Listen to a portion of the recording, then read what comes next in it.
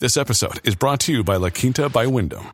Your work can take you all over the place, like Texas. You've never been, but it's going to be great because you're staying at La Quinta by Wyndham. Their free Bright Side breakfast will give you energy for the day ahead. And after, you can unwind using their free high-speed Wi-Fi. Tonight, La Quinta. Tomorrow, you shine. Book your stay today at LQ.com.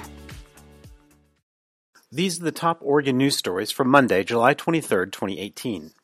We've got more toasty days ahead. Multnomah County will open a cooling center at its East County building on Monday from 5 p.m. to 9 p.m. as Portland enters a string of days where the high temperature will float between the mid to upper 90s. A National Weather Service heat advisory will be in effect from Monday afternoon until 11 p.m. Tuesday. Forecasters are calling for a high on Monday of 97 degrees and an overnight low of 60 degrees.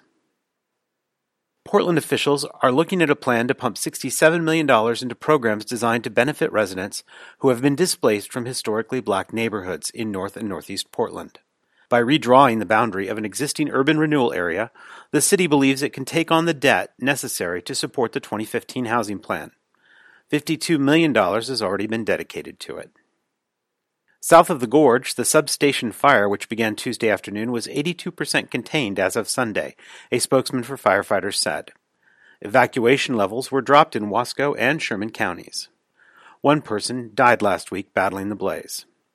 Over the weekend, firefighters were being sent home or to other fires breaking out in southern Oregon. Get updates at OregonLive.com/wildfires. It's time to order up another round of favorite Portland watering holes. Those of you that stay awake this far into morning briefing will recall we recently did a list of the 30 great Portland bars still going strong. Well, folks thought we missed a few, such as the Horse Brass Pub, the Lucky Lab, the Goose Hollow Inn. So now there's a new list of 21 more bars still going strong. Find all 51 at OregonLive.com/entertainment. Need more news? Grab a copy of today's The Oregonian or follow us throughout the day at OregonLive.com. This is Randy Mishler for the Oregonian Oregon Live Morning Briefing.